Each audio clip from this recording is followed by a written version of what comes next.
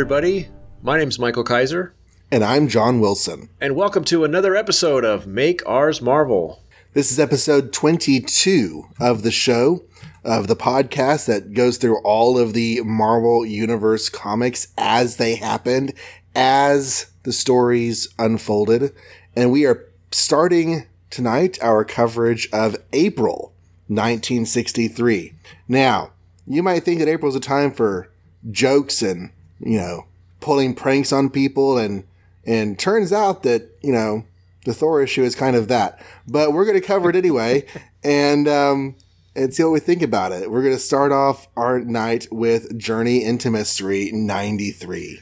And it's my turn to take a shot at it. So Journey into Mystery 93 was cover dated June 1963, came out April 2nd. The story is called The Mysterious Radioactive Man. And the cover has this awesome picture of the radioactive man, repelling Thor's hammer. And everybody going, oh no, he repelled Thor's hammer. And it was done by Stan Lee as the plotter, scripted by Robert Bernstein, and penciler is back to Jack Kirby. So that's fun. But it's just a tease. He's not really back. No, he's just popping in to remind us how great he draws Thor, and then he's going to leave again. So we start out in India? Yes, in India. And Donald Blake is there with the U.S. soldiers or something. Or he's like a medic, but he's in a soldier uniform with the cross on his helmet and stuff. And they're being bombarded or invaded by China.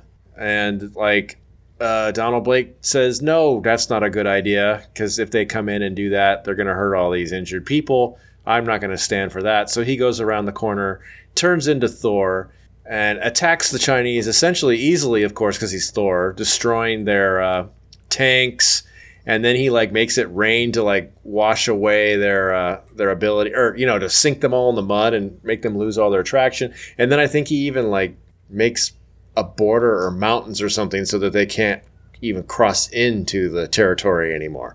So that's great for them, but bad for the Chinese military, and they're very upset. So they go back and report to their, essentially the Red Barbarian. Let's just face it. I don't know. It's a different guy, but might as well be the same dude with the ham hock and all that from last episode. And they're like, yeah, Thor really stopped us from, doing what we wanted to do, invading India. And the guy's like, what are we going to do? And the scientist says, I think I can create something that will stop him. And they say, okay, well, do that. So the guy, I can't remember his name, but he goes off. He's already actually been working on something to where he's kind of approaching it like Professor Reinstein. Only he knows this thing that he's been working on, and he decides even to just test it on himself, because if it succeeds, it's going to create a very powerful person. And why shouldn't he be that powerful person instead of some guinea pig? So he tries it, and essentially he gets to this machine, and it turns him into what we all now know as the Radioactive Man, which is a guy who's just green and glowy and full of radioactivity. And the first thing he does is he destroys his lab with a flex of his muscles, because he doesn't want anybody else to be the Radioactive Man too. He wants to be unique. He wants to be Captain America, the only guy that can do this. He reports to the Red Barbarian lookalike dude and says, hey, look at me. I can defeat Thor. And they're like, yeah, you can. And so they send him to the United States by way of submarine. He makes it to New York and kind of just plunders through New York in the streets, shouting out a challenge to Thor. Everybody kind of freaks out. Eventually, Thor shows up after Donald Blake is done doing this really harrowing surgery. He has the time now to turn into Thor, and he answers the challenge. What does he do? Oh yeah, so he tries to throw his hammer at him, and Radioactive Man uses his radioactivity to deflect it. So then Thor shoots lightning bolts out of his hands, because he is the god of thunder, I guess. But that doesn't work either. And then he's like, well, I'm Thor. I'll just punch you in the face really hard. But the Radioactive Man says, if you do that, if anybody strikes me, I turn into an H-bomb and destroy the entire city. That's my most awesome power. So Thor's like, can't do that either, I guess. And while he's thinking about what to do, the Radioactive Man uses his radioactive hypnosis and hypnotizes Thor, tells Thor, he says, Thor, you don't even remember that you're Thor, right? And Thor's like, right, I'm not Thor. I don't even know who I am. Good. throw that hammer away. This is one of my favorite parts. Throw that hammer away. So Thor literally throws his hammer away, but he's Thor, and Thor throws really far, as we've established. He can throw to Asgard people. So he tosses his hammer over his head, and it's really far, and the radioactive man's like, oh, I didn't mean like that. And he tries to, like, run after it. And while he's gone, of course, Thor turns to Donald Blake because it's been 60 seconds or 90 seconds or whatever the heck it is. And now he's not hypnotized anymore. So the radioactive man comes back and he's like, oh, I couldn't find the hammer. And now Thor's gone. And he looks to Donald Blake and says, where did Thor go? And Donald Blake's like, he went over there. So the radioactive man lumbers over there. And then Donald Blake goes back to his office where he sees Jane, and she's like, aren't you going to stop the radioactive man? He's like, no, I'm a doctor. I'm going to do doctor things. And she's like, how come you can't be like Thor? He's like, because I'm Donald Blake. But anyway, and he goes into the office, and he invents like an x-ray machine so he could find where the hammer went, because he's not sure either. He finds that it's in the bottom of the Hudson River or something. And so he goes hobbling over there, and there's this really cool scene where he like tries to swim all the way down, and he's not going to make it. He's probably going to drown, but then at the last second, of course, movie style, he touches it and he turns to Thor, and then he flies out of there, and he goes to find the radioactive man, and he says, okay, enough is enough of this nonsense. And he like makes a whirlwind with his hammer and like puts the radioactive man in it and whirlwinds him back to China, where of course he lands really hard and turns into a nuclear bomb and blows up. And that's the end. Radioactive man. I like this issue, though. This is a fun issue. I've always thought the radioactive man looked really cool. Very cool visual villain. Mm-hmm. I've never read this first appearance, but yeah, I know him from like the Masters of Evil and the early Avengers issues, because I had the first Marvel Masterworks volume of the first set of Avengers, so I knew him from there. Right. I don't think I've read much of him that's new, but. Spoilers, he doesn't die in that atomic explosion. No, he probably just reforms himself or something. That's the worst power ever, really. Like, I'm going to create myself so that, anytime someone hits me, I die. This issue's rubbed me the wrong way in two different respects. Okay. And they can be minor respects, depending on how strongly you want to feel about them. Mm-hmm. The depictions of Chinese physical facial features are not great. No, and we saw that in Hulk too, didn't we? Yeah. I think we've seen it just in general. I don't think Kirby is trying to be disrespectful and lampoon him like you would in like a 1940s comic with the Japanese. Mm-hmm. But at the same time, I think he is emphasizing too much differences that are not as big as they are in these comics. Okay, so I saw you post on Twitter a poll. Mm-hmm. Did you get any traction on that, or?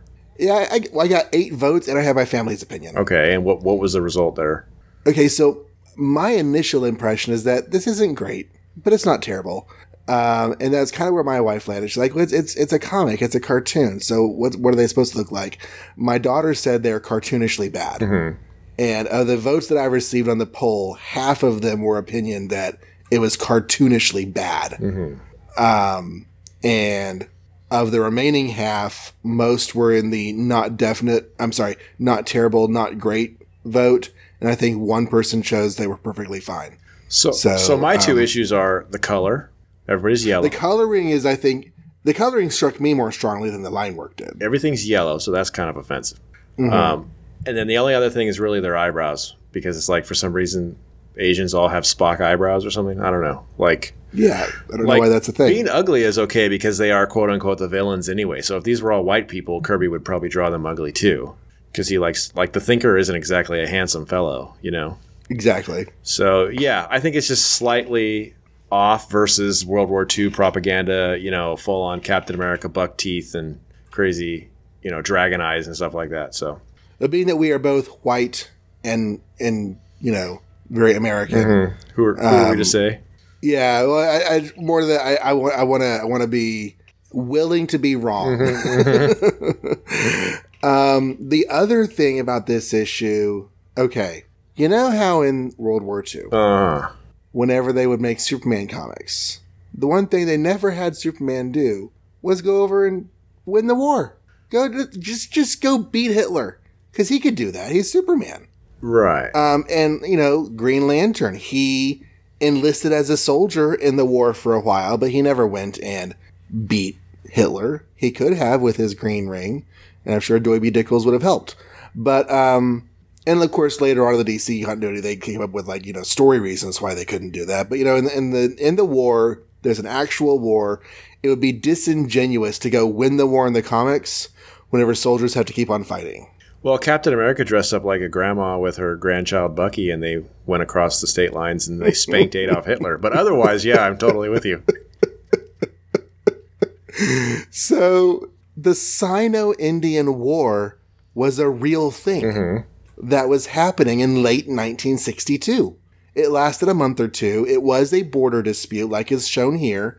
And China was generally worldwide viewed as the aggressor. The thing is, the brief research I did on this, it appears to me that China won the war like it was a border claim, and China was able to fight and destroy the Indian forces enough to get to their claim lines and stop and say, this is ours. We said it was ours. We fought our way toward it. It's ours now. Okay. So they just wanted what was theirs. Ceasefire. Well, yeah. Border dispute. Oh, India says we have this area. China says no, that we have that area. And so, it's like tug of war, only the reverse. They could have kept going though, but they didn't. They could have kept going, but they went to their claim lines and they stopped and declared a ceasefire. Okay. This comic depicts the opposite. Thor wins the war for India, fights the Chinese back, and then creates new geographical features to keep them from coming back and being the aggressors again. So it's like if Superman went and beat Hitler and then Germany won the war. Yeah. That it's weird for a story choice. But in my opinion. Man, is it epic. It's a very epic. It's a very cool. Oh my! Thor is doing Thor stuff. Oh here. My God! And Kirby is back because this is the best stuff. I mean, it's probably wrong for them to be doing this, but yeah, all this business of fighting out. I mean, he chains all these tanks together and then just tosses them away with his hammer, and yeah, breaks down this mountain, and he creates such rain that when the Chinese get on the phone, they think it's gunfire. Over the phone. I can't hear you over all the gunfire. It's not gunfire, it's Thor making it rain really hard. Thor sucks. It's so cool. But yeah, if that really happened, that's actually Thor awkward. Blows with the wind. Yeah. Yeah. But yeah, you're right. The opening act is very fun and visually fantastic. And we get more Donald being a Doctor Without Borders kind of doctor, because he did that with his second appearance also. Yeah, and he's actually leading this American Medical Mission. Which might explain why he knows governors and mayors and stuff all the time. Maybe he's actually a pretty high muckety muck who just has his own office when he's not, being a big guy. But America never actually joined their military forces to the Indian forces. The ceasefire happened as we were flying over to help. By the time we landed, there was a ceasefire. And so Don here is not as a military force, but as a medical mission to help with the Indian people. Okay. And yeah, so he turns into Thor. He beats back the Chinese, helps the Indians, and or maybe I should say Hindus. But Thor is helping the side that the United States would have helped? Yes. Okay. So that's... Thor is helping the side that we were sympathetic to. At least that's not awkward. Yeah. Yeah. But you get into this issue, you get into the other aspects of it, and there's some great stuff. Chen Lu is a megalomaniac who's just been working for other people all his life. Yeah. This is all cool stuff too. I like the, it's all very Kirby, but I like the lab and the way he turns himself into the radioactive man. It's all very dynamic. And he's got the robots walking around? Yeah. And then as his first act, he destroys his entire laboratory, and he's just engulfed in fire and smiling yes, I'm the greatest villain of all time. It made me think of as of this recording, we just dropped the episode where that alien comes from nowhere and challenges the Hulk to a fight. Yes. And then it turns out it wasn't an alien, it's just a robot full of boring commies with rifles. But this is actually a real challenge and a real fight. So that made me excited. I liked the whole come on out, Thor, and try and beat me. And he kind of is doing a Hulk thing. He's basically turning himself into the Hulk. It just has another effect. Yeah. Blasting himself with radiation to make himself more powerful. Yeah. This is like the first guy that's like a physical threat to Thor, isn't it? I mean, like Loki does his twiddly stuff, and Sandu is like a mental guy, and I can't even... Yeah, I think this might be the first guy besides Loki who actually comes back with any sort of frequency. Yeah. I mean, the Stone Men from Saturn come back, but that's way down the road and sort of a retooled concept. But yeah, the radioactive man is back, in the near future, and eventually joins the Avengers' as first bad guy team. Now, just like magnetism, they don't really necessarily get radioactivity because I feel like a lot of the stuff he does has nothing to do with that. But like hypnotism and repelling lightning and even the hammer, maybe. I'm not sure why that would work exactly. I don't know either. I did like that Don Blake couldn't respond because he was in surgery. I just wish it had been played out a little bit more. Yeah. With more suspense. Yeah, it seemed like just a kind of a thing they slapped in there, and the only thing I got out of it was that apparently he's a really good surgeon because without him, this guy would have died and nobody else could save him or her. Which makes me wonder about all the people who die when Thor's out in space. Yeah. Well, you could say the same thing about anybody that's all powerful, I guess. Superman's looking left, people are dying right, Yeah, that's true. Thor shoots lightning out of his hands. That was new. Mm-hmm. And I liked it because it kind of goes back to the idea that the hammer is not the source of his power. No, right, yeah. I mean, he's the god of lightning and thunder and weather. Does he really need... Obviously, to change now, he needs the hammer, but... And we're going to talk about this more... is it issue... Was it issue 92 or is it... Yeah, it was issue 92 whenever they're talking about how Thor, he's powerless without his hammer. What is he going to do without his hammer? He's powerless. Mm-hmm. But we've already talked about that. That's in the past tense. No. It's this one. This one on page 11. Whenever he's like, throw away your hammer. And they're like, what's Thor's done for? Great guns. He's thrown away his mighty hammer. Now he's at that character's mercy. And so are we. Yeah. Who says that he is helpless without his hammer? Right. Well, Thor doesn't because he says before that, then I will take you on myself. I'm still the mightiest of immortals. I'll defeat you if I must with my bare hands. But then of course, it's like, but then you'll destroy the whole city. Ah, shucks. And also, why does Don Blake say holy hypos? Where does he say that? Page 11. Yeah, holy 4. Hypos. What does that even mean? I don't know. Like hypodermic needles? I don't know. Yeah, hypodermic needles, hyposprays. Yeah, I don't know. How come the hammer didn't come back, though? I become Dr. Blake again. Did the hammer get thrown so far that it was farther away than it could come back in 90 seconds or whatever? Must have, I guess. Yeah, it ends up being in the ocean. Mm. It's funny that it doesn't come back when he's Donald Blake. I wonder if that's going to be consistent in the future. Oh, wait. This is actually an inconsistency. Is it? Okay. Yeah, because if Thor throws his hammer, it should always automatically come back to him. Right, but what if we've seen him throw it so far. Like, at some point, there has to be a duration of time that he's thrown it to Asgard, and it's come back. I know, right? So you think that would last longer than 90 seconds? Or is it 60 is seconds? Is there any narration to help explain it? As the radioactive man runs off, little does he suspect Thor cannot be without his hammer. No. More than 60 seconds. It doesn't really. It doesn't explain. Well, we explained it that he opened a portal to throw his hammer to Asgard, so that took no time at all. But you know what? It takes like a minute for them to even exclaim that, it's Loki. So yeah, when he throws his hammer, it shouldn't count because he could probably throw it around the world as strong as he is. Yeah. I don't know. Yeah. I don't like it. I did like the page of him going to get the hammer. Like the underwater about to die. I see the hammer must grab. That's great. That was some cool suspense. I get kind of triggered with underwater tension because I almost drowned one time. Uh-huh. And my even right now as I'm looking at the panel, my heart rate's creeping up a little bit. So it was a solid moment. Yeah, they're kind of good with the changing things because they had that other one where even though it wasn't a great issue, the Tomorrow Man, where they had the countdown. Mm-hmm. Like he has to defeat these robots before 60 seconds or he's going to turn to Donald Blake. That gave me some tension too. So yeah, they're good at the raising the tension for change moments one way or the other. But the actual demise of the radioactive man, no, don't. I'm moving too fast. When I land, I'll reach critical mass. Mm-hmm. Stanley has no clue how atomics work. You don't gain mass by landing hard. That's the stupidest thing I ever heard. Well, and again, it's a really stupid power to give yourself. It was like, anytime someone hits me hard enough, I'll blow up. Yeah, at least Jamie Madrox has the good sense to split into somebody else when he gets hit hard. Yeah. I feel like that's not the case eventually with this guy, but we'll find out, I suppose. We will find out. So is that the end? That's all I got on that one.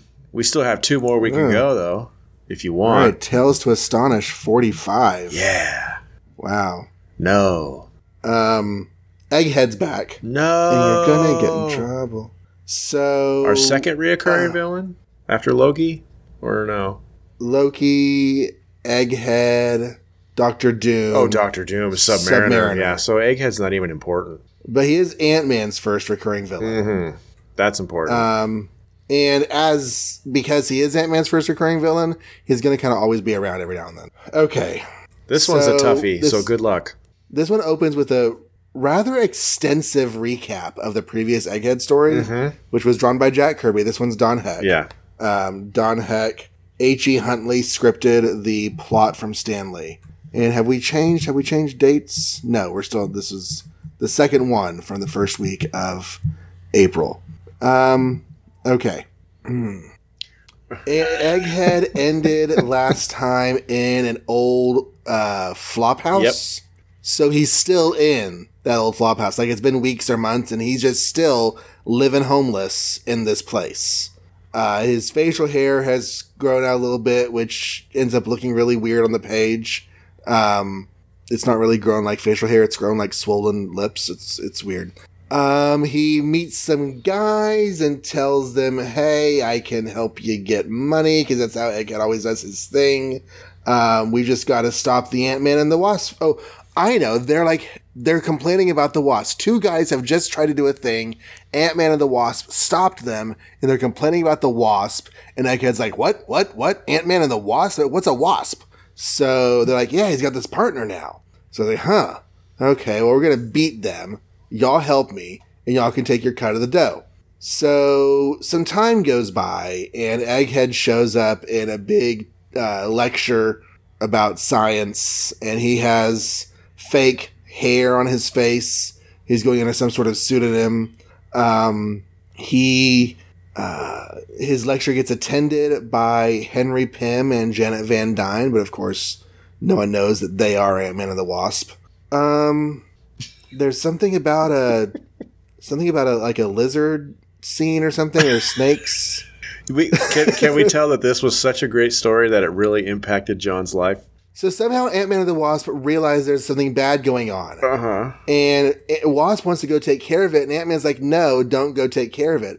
So she goes out, just as Janet Van Dyne, to a thing about wasps. Like another one of Stryker's, I guess that's his name, Stryker. Another one of Stryker's lectures about wasps. And because Egghead has a plan. Oh, if I give a lecture on wasps, the Wasp will attend. There you go. She won't be able to help herself. Yep. So Janet Van Dyne can't help herself. She goes to the seminar on wasps because she's a wasp now. And she decides to go and turn into the Wasp and go after Egghead. Egghead captures her, and she's like, well, I'm a dope. Here I was trying to show how I'm adult and independent. I don't need no man. And I get captured because Stan Lee is not a feminist writer. And so Ant-Man, she sends out her signal through her little helmet. D, help, Hank, man, I need your help. And he's back in his house. He's like, that foolish girl. I'm going to go save her now because, she has the hots for me. He goes to save her. He gets captured in like a giant iguana's. No, the iguana's not giant. It just seems giant because he's tiny. Yeah. He fights this iguana, kills the iguana, stabs it with a needle, uses his adult-sized strength to burst out of the cage. There's an ant-eater, because why not? He starts eating ants, but doesn't eat Ant-Man. They defeat the anteater because they're superheroes, and they end up beating the 2 bad guys, but the Egghead ends up getting away. There is a cool moment where she gets the needle that Ant-Man was fighting the iguana with and stabs what's his face, Egghead with it on the hand. Mm-hmm. And she's like, ooh, I've got my sting, which is great because a wasp, should have a sting. Mm-hmm. It's not the, air gun she's going to get later. Right. But it's probably a better weapon, actually, than the air gun she's going to get later. So anyways, yeah. This might already be my lowest pick for the month. Well, yeah. I mean, there's some great Don Heck art. Yeah. He is doing a great job with Janet. I try not to ogle comic book women, especially not where people can hear me talking. So I'll just simply say he draws a very lovely, sophisticated looking Janet Van Dyne. Well, she does not look like a child that she was called all time last issue. She looks like an 18, 19, 20-year-old woman. Well, Kirby has a lot of strengths, but I don't think drawing females is one of them. So this is our second story with her. Our first one was Kirby. So yeah, it's a much improved. I actually think Don Heck is a better Ant-Man artist all around than Kirby. I think he just gets the character more or makes it more interesting. Kirby has his strengths. I love him on Thor. I love him on Fantastic Four. But yeah, Don Heck on Ant-Man is way better. I don't have a whole lot on this. I can actually go through my 5 points really quick. Okay, go ahead. The narration calls them a young man and a young girl. Mm-hmm. So Pym is not that old, just old enough that she seems young to him. Mm-hmm. Then there's the, let's see, on page 7, 1, 2, 3, 4, she comments that his catapult is faster than her wings. Mm-hmm. I feel like that shouldn't be the case. I feel like she should be able to fly pretty quickly. But then I think, well, if a sports person threw a baseball, would that go faster than an insect flying alongside? And maybe so. Maybe a catapult, a launched item, would go I than a flying living creature. Well, I mean, she says it flying right next to him, so how much faster could it be? But yeah, it's true. That might be just as he's passing. But oh yeah, you're really fast. Okay. Then when he lands, he grabs an ant and he rides the ant while she has to fly. Uh-huh. So I feel like that's kind of weird because he's like chilling on his ride, and she's like still using her little wing muscles to fly. Yeah, and probably really bored at how slow he's going too. The bad guys, once they had enough money, they wanted Egghead to stop and give up the whole revenge thing, and that's exactly what should have happened. That would have been the exact right decision. Hey, we got enough money to go live on an island, so let's go get our island. And he's like, no, because his argument, well, obviously we know why he doesn't want to stop, because he wants revenge. He wants to prove how egghead he is, right? But his argument to them was, but Ant-Man will never let you keep the diamond. But he did successfully steal the diamond because he created like this thing that could interrupt the ants' signals while they were robbing the diamond store. So Ant-Man had no idea what was going on. He couldn't understand the ants until after they had left. And then the ants are like, somebody robbed something. And he's like, oh, well, I don't know what that meant. So, oh, well, too late. There's no evidence. They got away with it. But, yeah, Egghead ruined it. When she's at the science thing about the wasps, she says, should I notify the police? No, I'll tell Henry. And well, no, I won't do that either. He treats me like a scatterbrained little girl, and I want him to think of me as a full-fledged woman, a woman in love. And I'm just like, Janet Van Dyne is a struggling feminist in a chauvinistic world, and it's kind of hard. But the very next panel, Egghead's like, the wasp is somewhere in this crowd. So I guess his egg senses are tingling. I feel like Janet Van Dyne is not the kind of person who would care one lick about a wasp presentation. Yeah, do you think she's doing it just to impress Henry? I think she's doing it because the story's silly, maybe. Like that was his whole conceit. Like, she's the wasp, so I'll make... First of all, this whole business where he becomes like this famous zoologist just so he could get access to all this is just shenanigans and like takes forever. And then it's like his whole theory is like, she's the wasp. She named herself the wasp, so therefore the wasp will show up if I have this awesome wasp exhibit.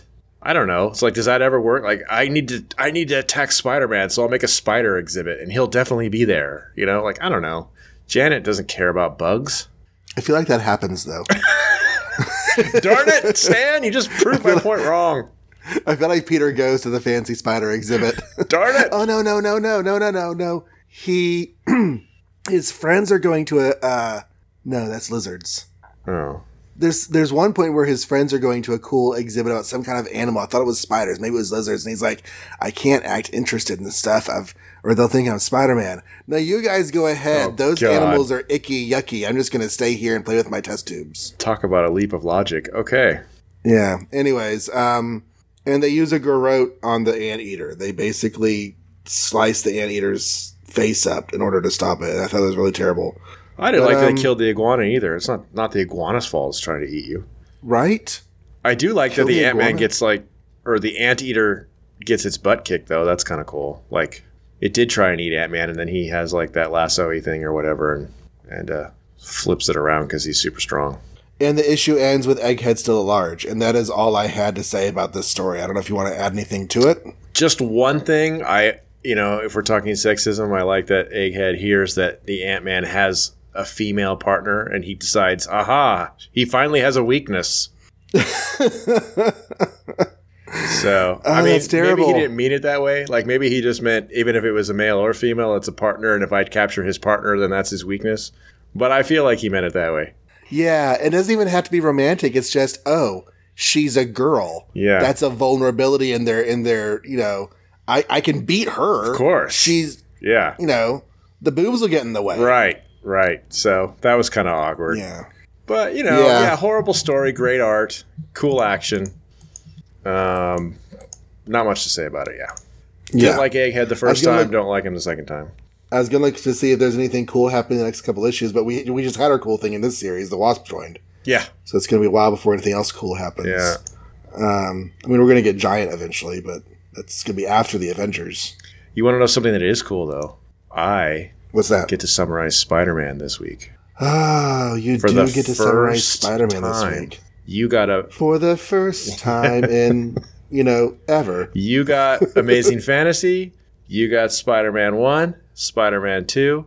Now I get to do Spider-Man. Kind of nervous because, you're, the Spider-Man expert, and now I have to summarize it without thinking, and you're going to be like, that's not what happened. But we'll see what happens.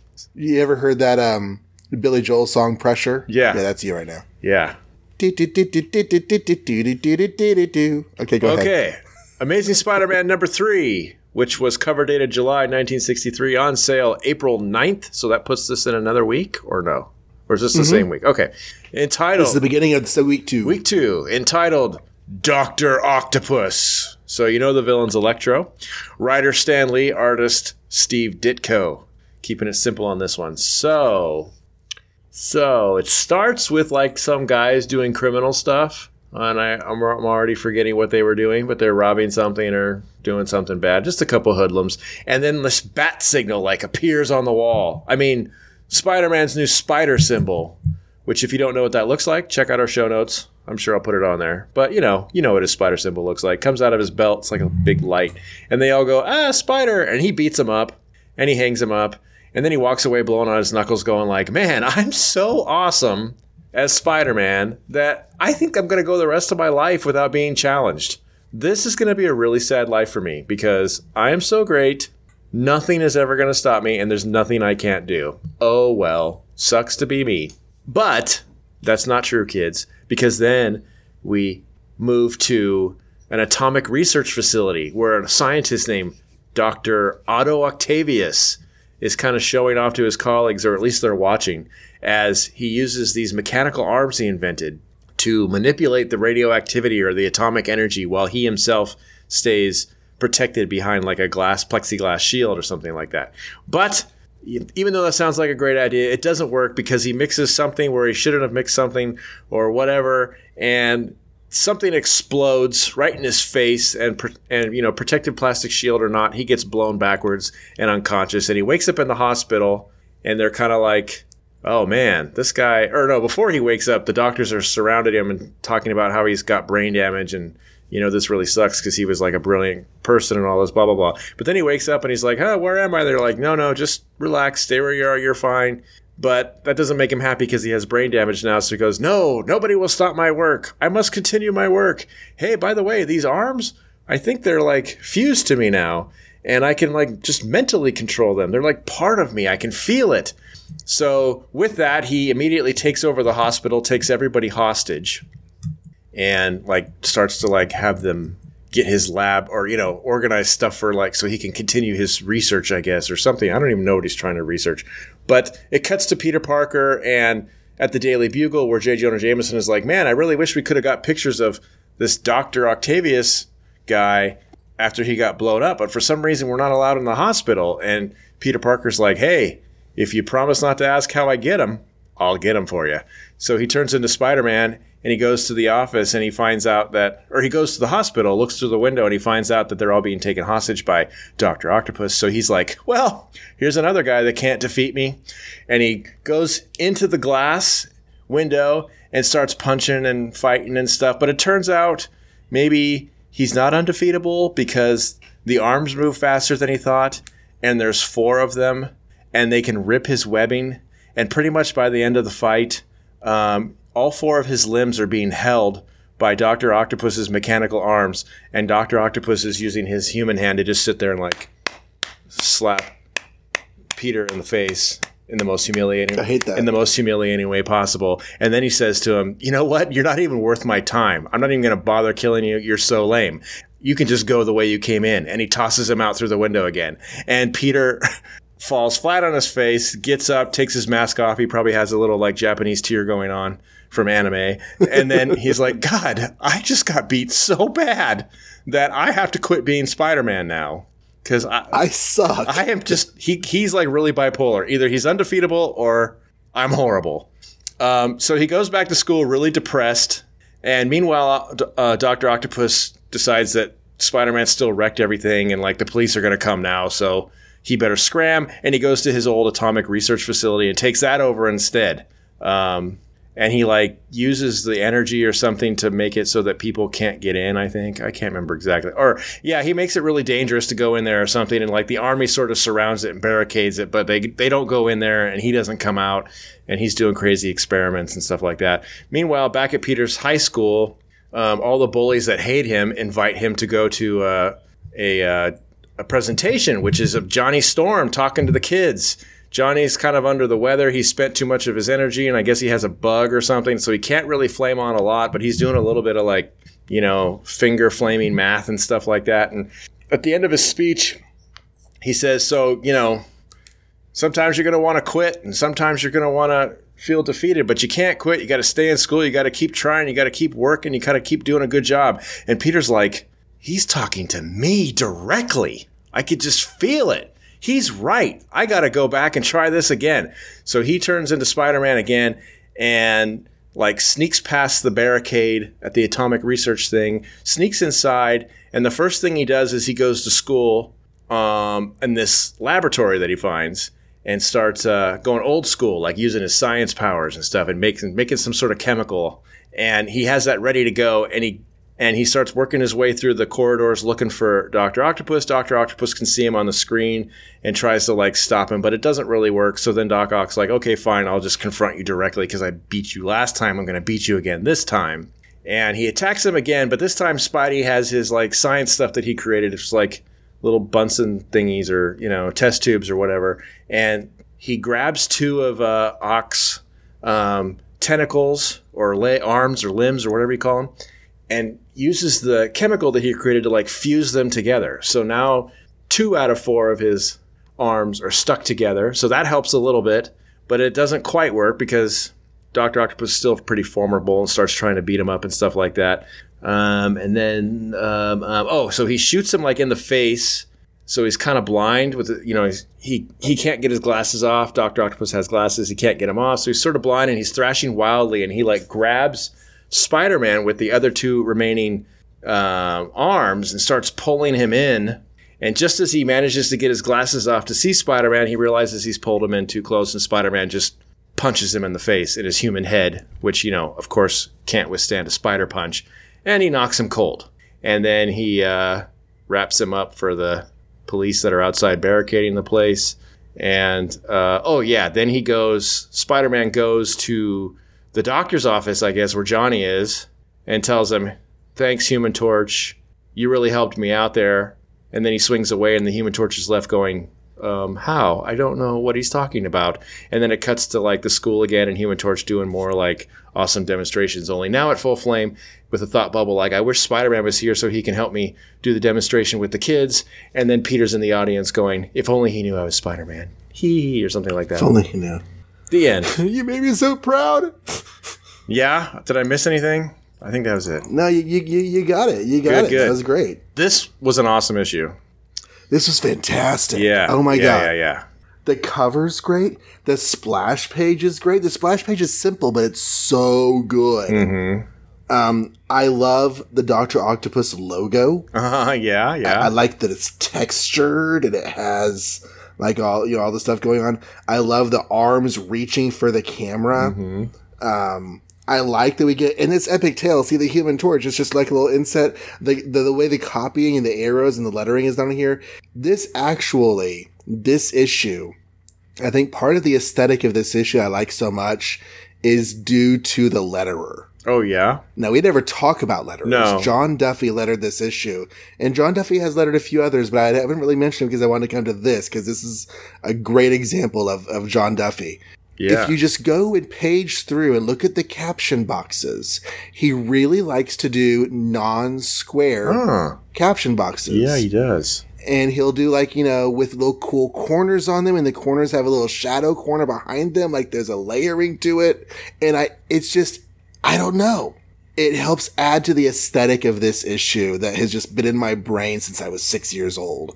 But yeah, this is a great issue. What was the first issue? Missiles and Chameleon? And Chameleon. Then Vulture. And he lettered the Chameleon story. And then Vulture and the Tinkerer. Yeah, this is so much better than both of those. Like those. Yeah. Those were kind of like, I didn't even think the art was necessarily that good in the first two, but it's like now Ditko's getting back into the swing of things because the art in this is pretty amazing. Oh, dude, there are some pages just like almost every single, like him crawling up the wall as he goes to meet and like zooming in on the fingers and the feet. Mm-hmm. And then like the fight scenes. Oh, God, and yeah. The poses where he has, oh my gosh. There's so much here that I love. So let's start with the old Spidey flashlight. Okay. First appearance of the Spidey flashlight, right? Right, Spider Signal, yep. Yeah. I always thought it was cool. I've always thought it was cool. I don't know if he needs it, was cool too. But it's cool. I heard people say it was lame one time. I'm like, really? No. Who are you, and why are you a Spider-Man fan? Yeah, I've never thought it was lame. He doesn't use it that often, but I could see it like a guy like Peter making it because it's kind of sciencey and gimmicky and fun, and kind of nerdy. Yeah, totally. Like he read Batman comics growing up and was like, I need a symbol. Speaking of reading Batman comics when he grew up, Dr. Octopus calls him Superman in this issue. Does he really? Yeah, we'll get to that in a minute. So we're on the first page still. Yeah, this is great. After fighting all these supervillains, he takes out a bank robber. He's like, these guys are just bank robbers. They're not the fucking Vulture. They're not the Chameleon. I guess I'm out of bad guys. Yeah, he gets to the point where he's kind of arrogant again, like Amazing Fantasy 15 arrogant. Mm-hmm. And then he's going to get literally like slapped down from that, which is kind of satisfying. Also kind of horrifying, but it's been 2 months since my last issue. I'm all out of stuff to do. Yeah. Then we get to a really cool page. I've always loved the idea of this page and like the guy being able to like turn these dials and move the arms around. It's completely the sort of thing that couldn't actually exist, but it's a really cool fantasy and it comes to life in the head of a 6-year-old. And it's a good idea. Like, that's when sci-fi is best, when you come up with something that actually could be helpful or something that would have actually been invented. Like, I could see this being useful, even though we don't... Standing behind some shielding and using, like, robotic arms to manipulate stuff in front of you. Right. I mean, why wouldn't we do that? Why wouldn't we do that? So, yeah, it totally works as a concept. What do you think of Dr. Octopus as a villain? I like him as a villain. I kind of wish we got a little more of him before he was a villain. All he really does is talk about how he's going to be the best atomic expert ever because he's the only one not scared to mess with it. Right. Which sounds kind of villainous, but you don't get the impression that he's actually a villain until he gets the brain damage. But I don't know. And I feel like, I don't think they really bring it out here, but later writers bring out the idea that this is kind of the mirror image of Spider-Man's origin story. Oh, science gone wrong. Yeah, Science Gone Wrong, a science geek, Science Gone Wrong. He's sort of mocked and made fun of by his peers. Mm-hmm. And he's an animal. And he's animal-based. And octopodal animal-based. Because you have octopus versus spiders. And then he ends up going bad instead of going good. And that's partly because of the brain damage, I'm sure. Also because his arms come to life and start talking to him. That was a cool thing they did in the movie, but they don't do that here, right? Like, no, I don't think it's ever as extensive as it was in the movie. He can mentally communicate with his arms, but I don't know that it ever becomes like he has conversations with them and they have their opinions. Right. Which is what happens in Spider-Man 2. Right, they're more like AI constructs or something. And he had that like inhibitor chip, so they couldn't take over his brain, and it broke. Right. Anyway, yeah. At this point, he just doesn't have to use the dials anymore. They respond to him mentally, so they've fused with his body, I guess, in some form. And I love that weird picture of him feeling his head and be like, "They're jealous of me. They want to keep me from my work, but I'll show them I'm stronger than any of them." Yeah. So that's my one question, maybe, of this story is what is he trying to accomplish other than his work, quote unquote work? Like, is he trying to kill everybody or something, or is he just trying to work? Yeah, I don't know. What is he working on? They never really say, like, I'm going to create a bomb and destroy the city. It's just more like, leave me alone, I want to work, and then no one's willing to leave him alone. I just want to do science over here. Will you please get out of my way? I'm actually flipping through some of his conversations to see what he says about what he wants to do. I don't think his objective is the Atomic Research Center, but... That was where he worked. So he was doing that before. So why not just let him keep doing it unless he was going to do something illegal? But I mean, he did take the prisoner or the hospital hostage. So, you know, he's not in his right mind and he should be stopped. I'm not saying he shouldn't be, but I just was wondering if there was anything particularly, you know, nasty that he was trying to do. Well, he does enjoy the fact that taking over the atomic power plant makes him the strongest man alive. And he's going to give the world a demonstration of his strength by destroying part of the plant and rebuilding it to suit his own purposes. But, that's it. Wow, it seems that the only thing he wants to do is take over his place of work. Right. So he's like a mailman gone wrong, kind of. Wow. I never really thought about what exactly his goals were in this. He's so delightful at being villainous that I'd never thought of what his actual goal was in this issue. I'm glad you brought that up. All he wants to do is take over his science workplace. And just keep doing what he was doing. And they wanted him to lay down and rest, so he got mad and took over the hospital. And that makes it all poignant and sad now, though. Yeah, kind of. Wow. Okay. But he is always has been, always will be, a very visually awesome character. I like that he's kind of just this out-of-shape, squat, nerdy-looking dude, but then also one of the most powerful guys in the room because these tentacles are just crazy awesome. Yeah. And let's see, what else? Yeah, I think he could probably be considered Spider-Man's first major nemesis. He's certainly my favorite.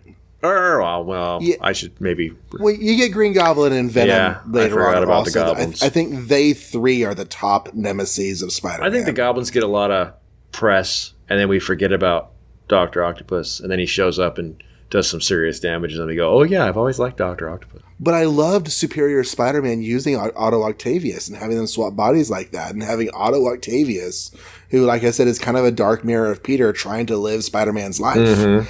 That was really cool. And then we get J. Jonah Jameson. And I was like, these nice olden days when Jonah actually seems to respect Peter. Yeah. Maybe it's just because Peter's such an unknown right now, but Jonah is treating him like a person. Well, he paid for a year's worth of his rent, so that was nice. Right.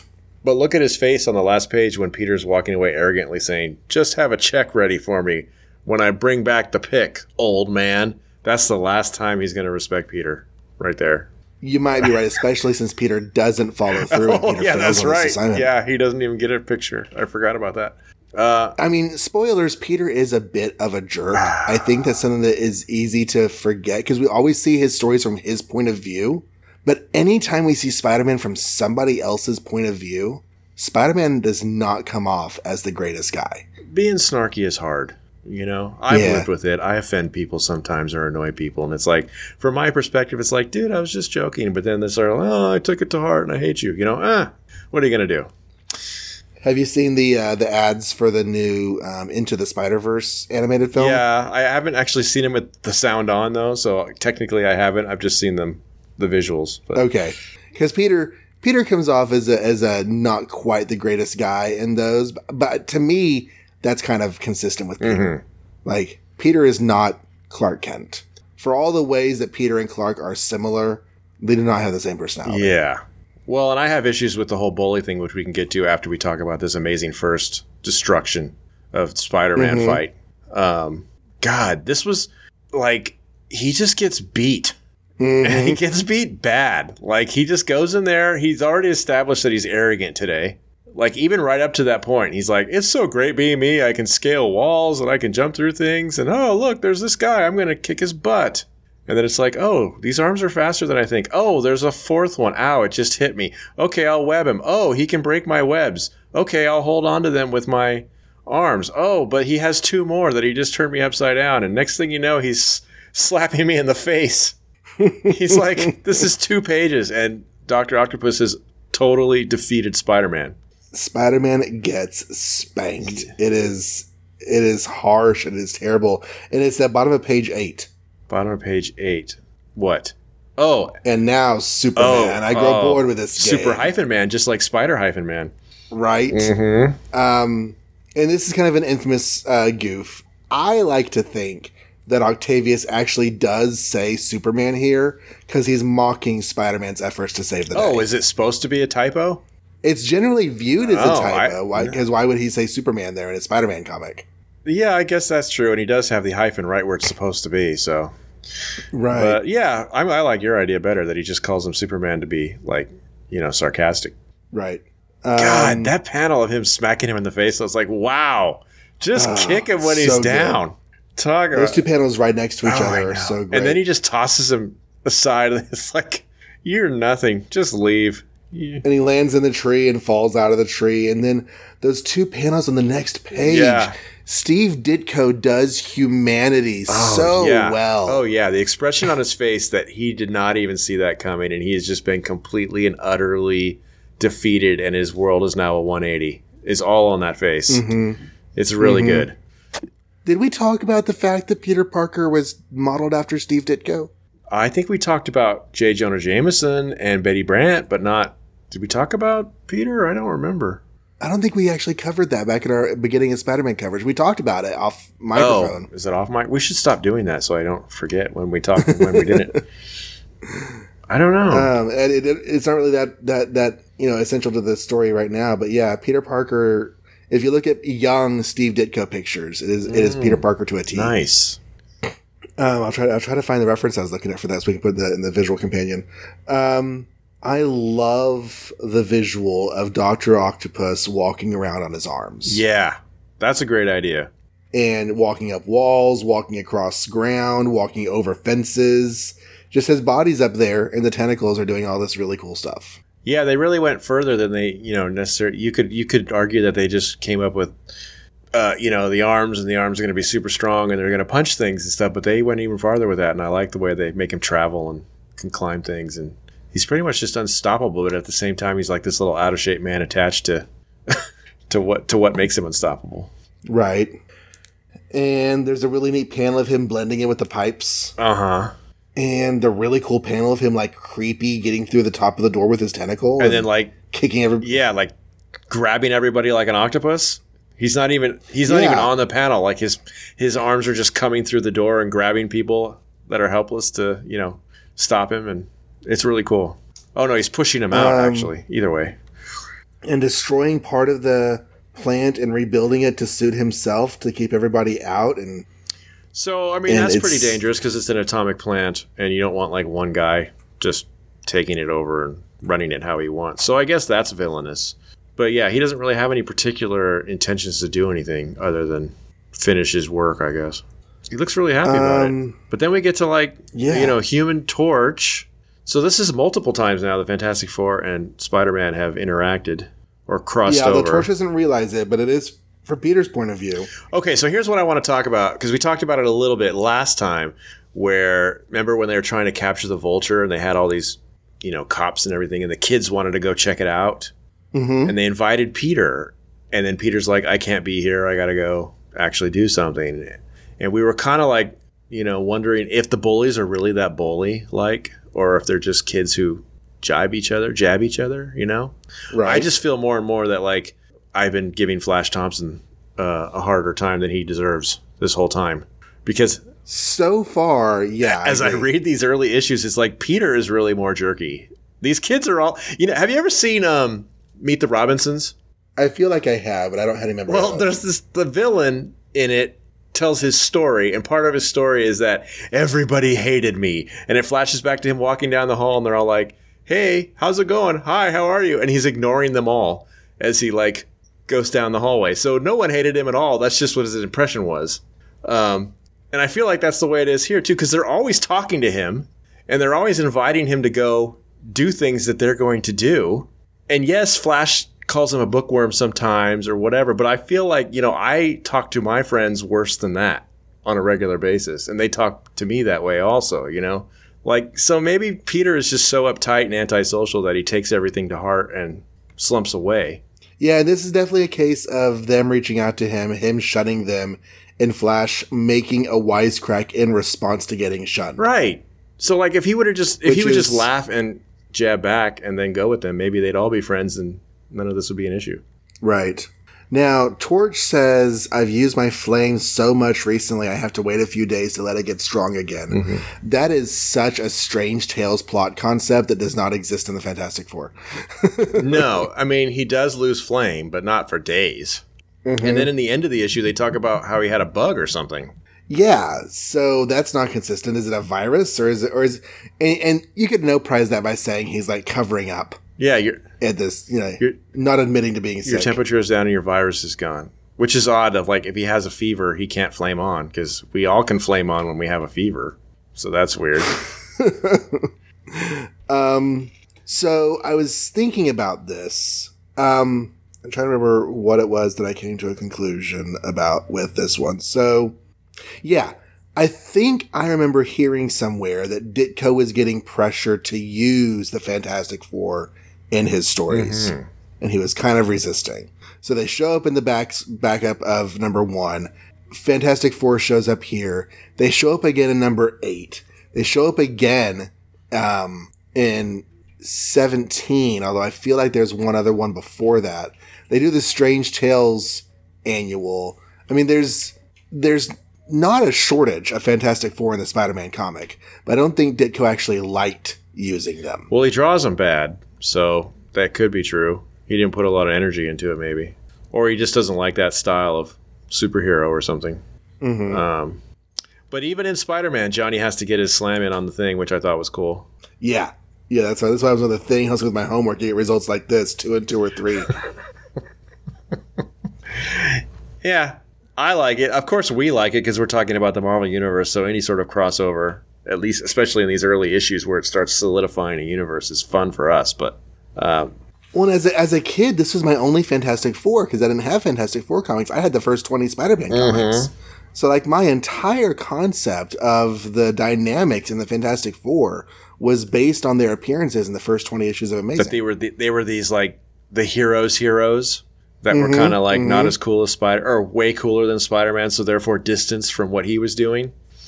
Yeah, I grew up with a respect for the Fantastic Four as the first family of Marvel, but not really knowing a whole lot about them. I wish I knew more. Yeah. Now, whenever Spider-Man decides, you know what? I will go after them. I will. And he puts on his Spidey suit and he catapults himself over into the atomic plant. There are the guards outside and they say, hey, did you see someone flying above us?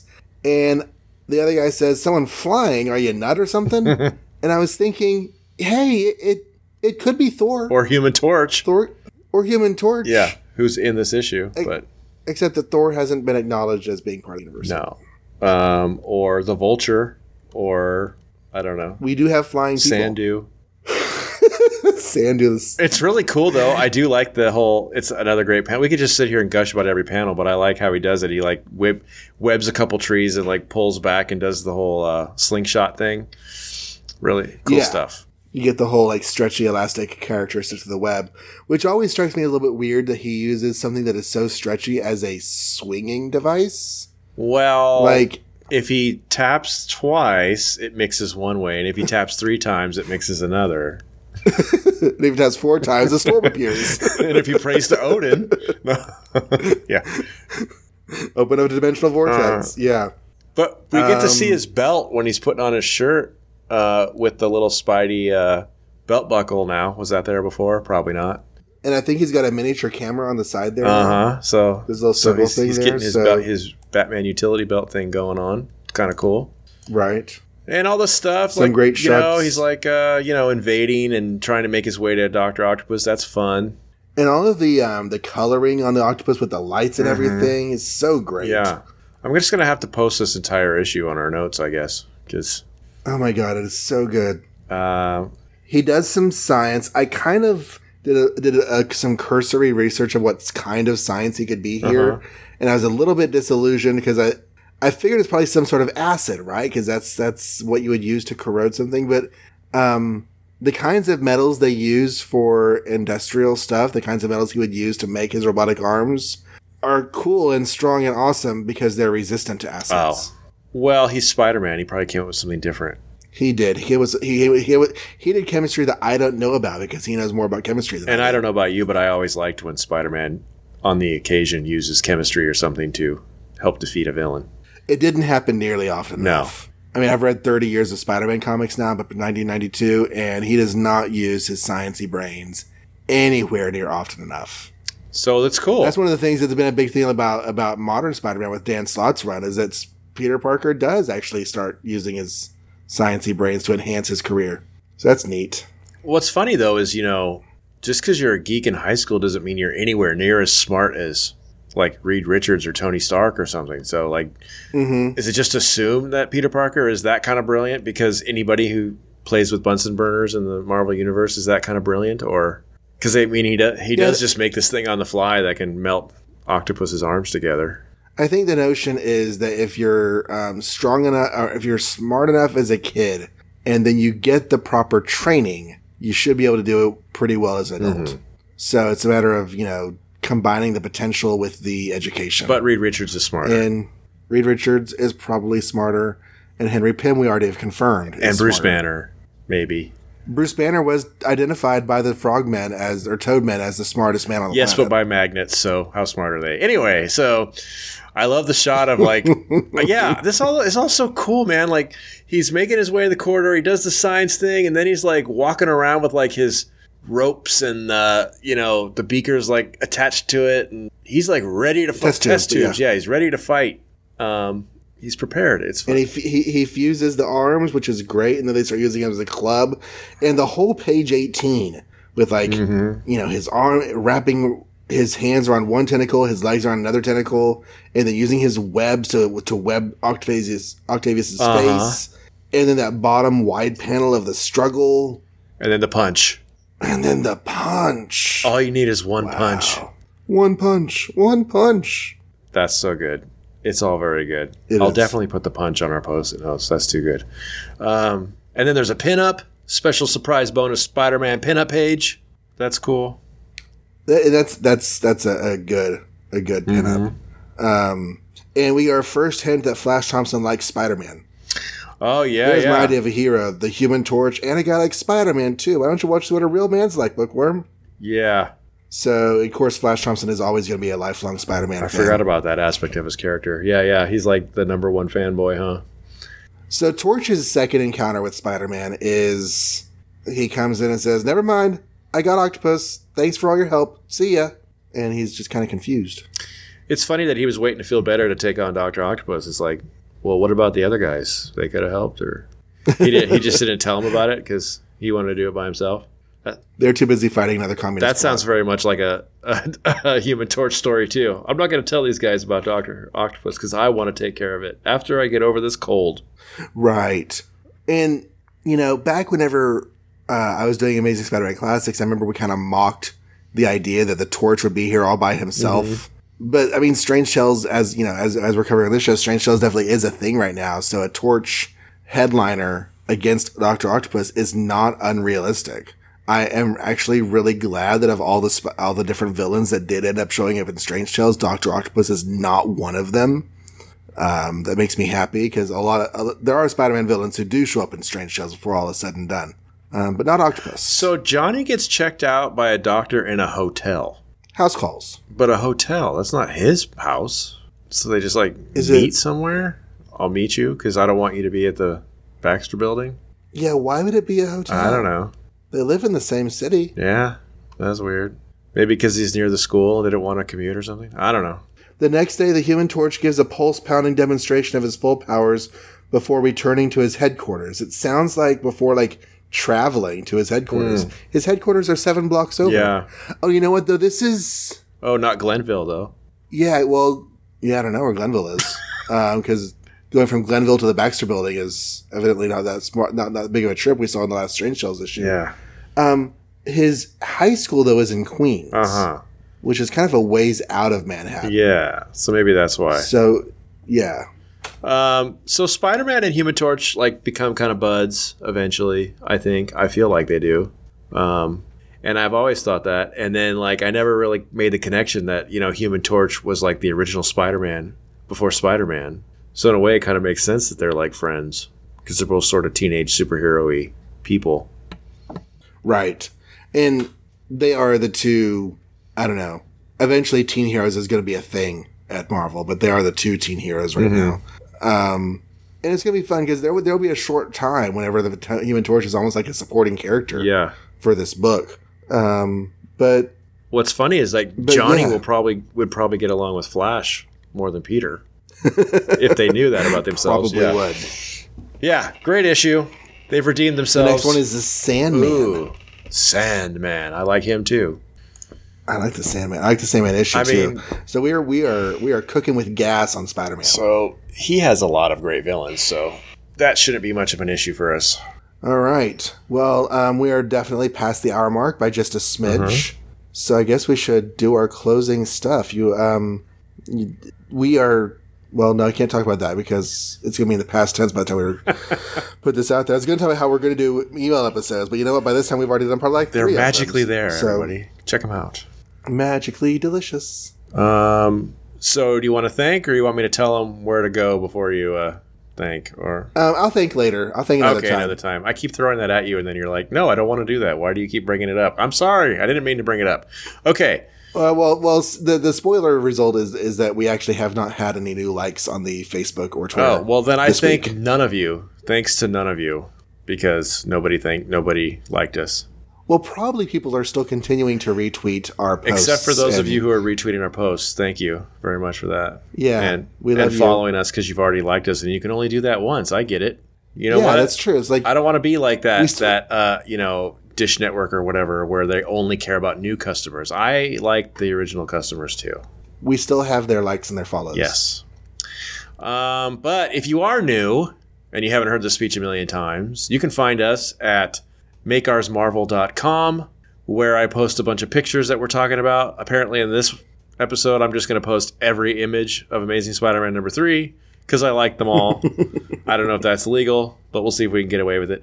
And you can also find our social media links for Facebook, Google+, Twitter, and YouTube. I swear, though, man, if we don't have 10 YouTube subscribers soon, I think I'm going to just stop doing YouTube because that's the most time-consuming social media we do, and there's nobody doing anything with it. So if you like our YouTube, you better get on there and subscribe or something because it's going to go away. Yeah.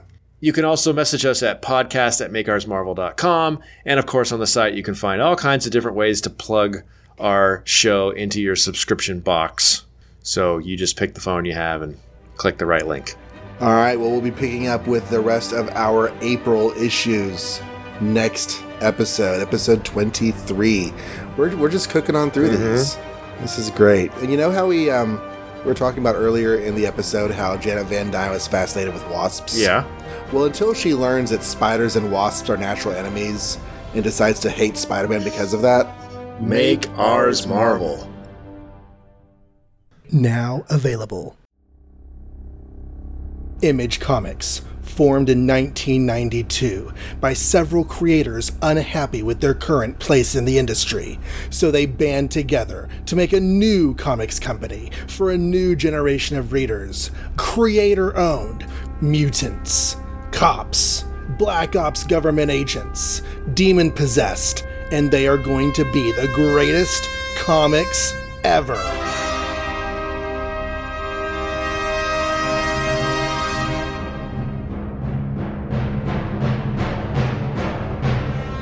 In April of 1992, the first issues hit the stands, and fandom resounded with cries of... Pouches? Why are there so many pouches? All the pouches? What, you don't like pouches? All the Pouches, an Image Comics podcast, is one fan's exploration of those early years of Image Comics.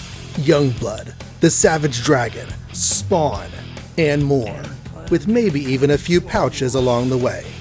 So come give it a listen at johnreadscomics.com. That's John with no H, just so you can spell it right.